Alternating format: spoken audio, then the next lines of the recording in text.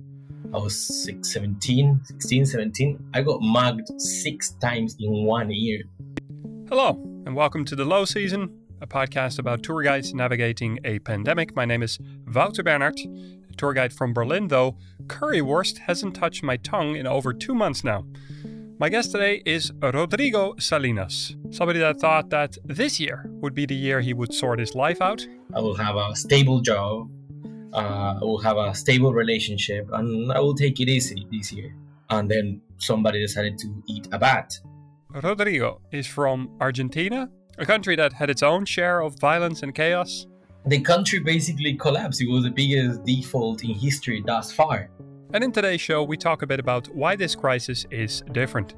And instead, I'm wearing jogging leggings and eating dulce de leche and watching Netflix. And I'm like, all right, that's a weird end of the world. I give you Rodrigo Salinas. How's that been for you personally? Like, do you find it easy to adapt after the initial panic? Well, the funny thing is that when all this started, right, I just went back to Argentina in December for the first time in 3 years. And it was some sort of like, okay, last time I had been there, it was when I left. And when I left, it was like an adventure, right? I'm going to go for 1 year and see if I come back or what I'll do. And then 3 years went by, right? And then my new reality was that I was no longer living there. I was living here. So when I was coming back, I thought, okay, 2020 will be finally the year in which, after 3 years of jumping around, like before coming here to Berlin, I lived in Denmark and for a little while in Norway, and then here I was like, this is the year in which I will calm down. I will just find out, like, I will stay there. I will have a stable job. I will have a stable relationship, and I will take it easy this year. And then somebody decided to eat a bat.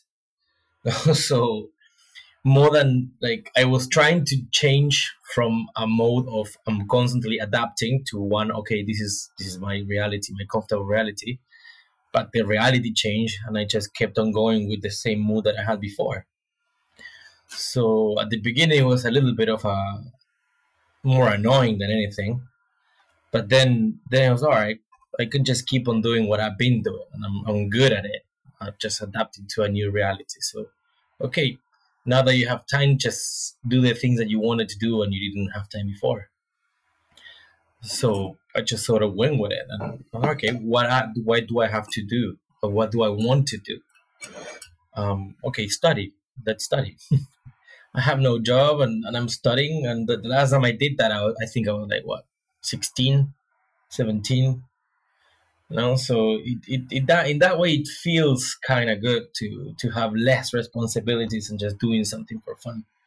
And yeah, it feels good. It also feels that I'm reconnecting with some part of me that I had neglected a little bit.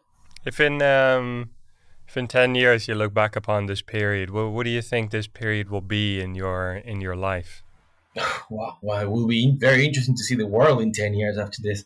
I think that in my life it was like the necessary pause that I was kind of avoiding, or yeah, it was a moment of stillness to really figure some things out. A pause from what? Well, in my case, moving. I've been moving around for 3 years now, and this is the first time. Okay, I'm here, and this is what I'm doing.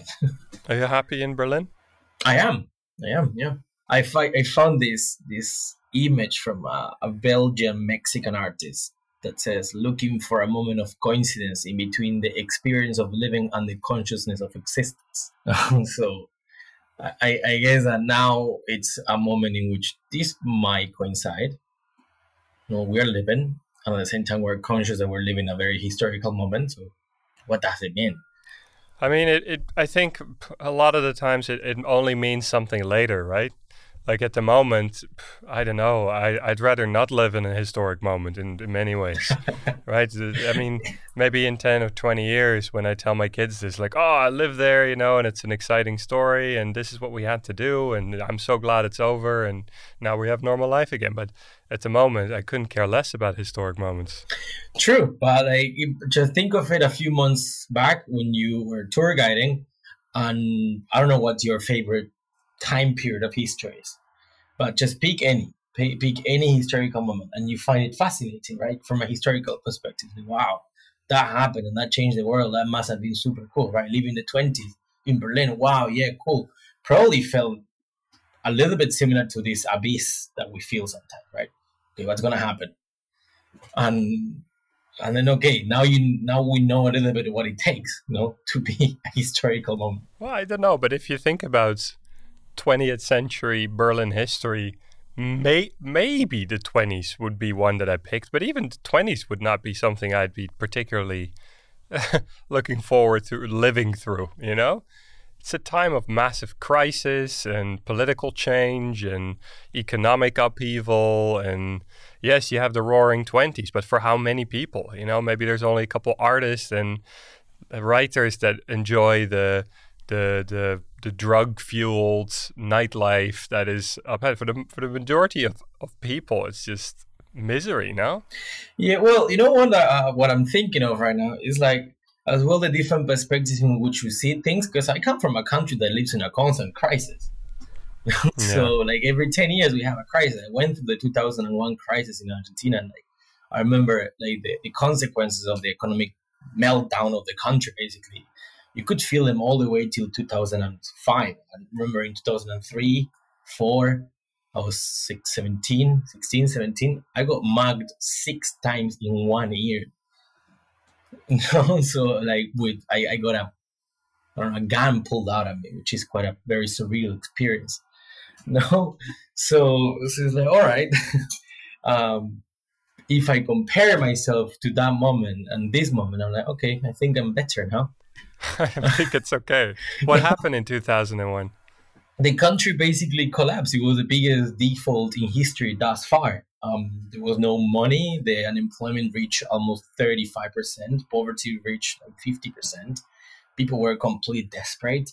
There was no money because like the country defaulted, devaluated, and started issuing like treasury bonds. So money really like had no meaning because the inflation ramped, from $1 to 1 peso. Next morning it was $1 4, and all of a sudden you lost 75% of the money you had. So money was gone. We had 5 presidents in 2 weeks. There was no real authority, um, and it was just a very weird moment of a little bit of chaos and nobody knowing what to do, and then people getting really really desperate. What did your parents do? My parents were like, since my dad was working in a bank, um, we were doing all right. No great, but all right. But like I saw my neighborhood, like people losing their jobs, losing their houses. And some people even ended up living in the streets. And I remember that one of the most surreal images of those days is I saw that the parliament was set on fire by people.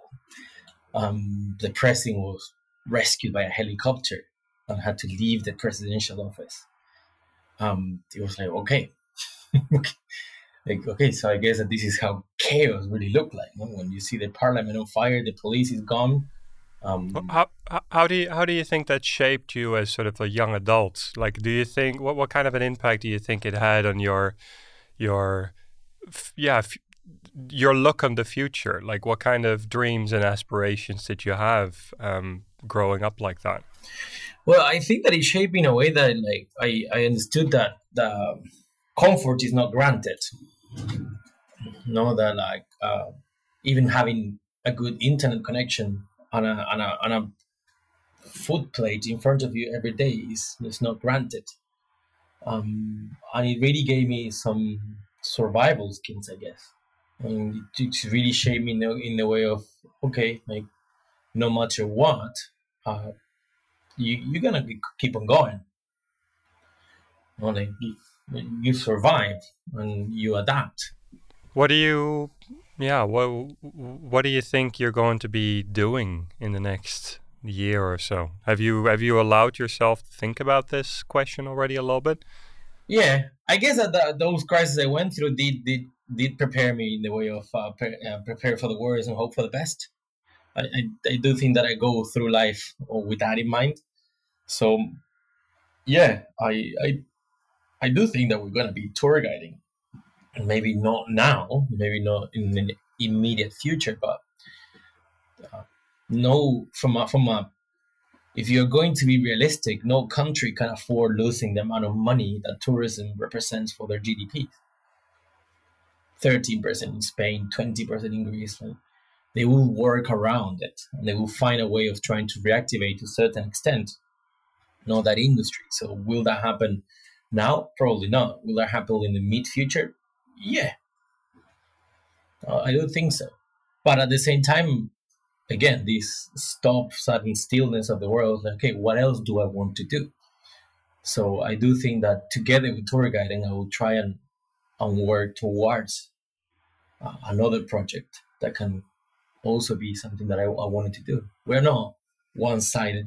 People don't have one face only. We have different likings and we're keen on different things. So explore them. Did you get the unemployment benefits? No, I got the grant, which really saved me because I like I said, I went back to Argentina. I was there for 3 months. I went to the Patagonia, which is not very cheap. Came back, moved. There you go, a lot of money. And then this happened. So when all this started, it was like, okay, how much money do I have left and what can I do with it? So the grant really saved me. So that also put things in a perspective and made it easier to digest. By the way, is there a reason why you didn't apply for the unemployment benefits? Because my visa says so that I cannot get heart sphere, for instance. Wow. No, and it says that if you turn to one of the unemployment benefits or part of the welfare system of Germany, then your visa gets voided. Wow, that's harsh, man. Especially if you see lots of people around you, people, not even just from Germany, but people from coming from other countries. Like, for example, myself, like, I'm not from Germany, but yeah, I can just apply for it, no problem. Yeah, yeah, of course. It's like, it does raises a lot of different analysis from my perspective on how the world is organized, right? But beyond that is like, okay, yeah, I don't have it. Yeah, it will be way easier and it will give me another mindset probably. But at the same time, like they acted very quickly. They did at least the Berlin government did really think of the people that make a big impact to the culture of Berlin. And this was quite amazing how swift this was, how willing they were to do it. Do you feel we're recovering from the apocalypse a little bit? Do you feel we're on the way out of there again? Well, I was hoping that the apocalypse would look. Well, hoping. I always imagined the apocalypse would look like a lot more like what I lived through in 2001, with people setting things on fire and clashing with the cops. And instead, I'm wearing jogging leggings and eating dulce de leche and watching Netflix. And I'm like, all right, that's a weird end of the world. Um, But I feel we talk about this a lot. The fact that there's lots of things that we can still do. We can still feel outside, go outside. Mm. yeah, yeah. We can still do a lot of things, but that doesn't mean that the crisis is not real. You know that we are going through something that is difficult and is for some people life changing. You know. Oh yeah, definitely. I mean, for all of us, we just don't maybe not realizing or understanding the extent of the changes that we're actually experiencing right now, and probably will not see it immediately. No, but these will have long lasting consequences in the world. Probably the balance of power in geopolitics will start changing or accelerating. Industries might change a lot. Sectors will collapse. Others will like maybe bounce back. Some will disappear. But we really don't know the extent of it all. And we are in somewhat a little bubble. Like Germany uh, is doing relatively good in comparison to other countries, both in the amount of contagious people and death toll, which is horrible, right? When you compare that, but like, they're doing it and it's doing better. But we don't live alone, right? Like what happens to the others will have necessarily an impact on us. So if you think around the world, it's like, okay, we don't know yet how much things will change. We are just guessing. And it will have a consequence for all of us. How, we'll see. But for now, I think that we are getting, like to a quiet moment, a little moment of peace in all this craziness. I want to thank you so much, Rodrigo, for talking to me. No, thank you, Tarus. It's actually very good what you're doing. And it really helps as well to think what you want to say and what you're thinking at the moment. I hope so. I hope so. Like, I mean, it's been incredible to talk to everybody. It was a great pleasure speaking to you as well. And I hope that maybe in the future we can chat again. Sure. Always here. Appreciate it. Rodrigo, have a nice day, and we'll speak soon, all right? Yeah, you too. Have a great day. Rodrigo Salinas, everybody. As with Jonathan Loosgarten 2 weeks ago, Rodrigo has experienced his own share of political turbulence, and I do think it makes a big difference whether your parliament is set on fire or not. I think in Berlin especially people will relate to that. And of course, an extra layer of hardship if you can't even get on the benefits program because of your visa status. The world is an unfair place and will continue to be so for a while longer, I guess. Tomorrow we're back with a brand new TLS episode. The Low Season is produced by me, Wouter Bernhard. Music is by Mark Schilders. Artwork by Sergio Membrias. Georgia Wiungu is sketching a complete revamp of what the podcast is going to look like. For now, speak soon, my friends.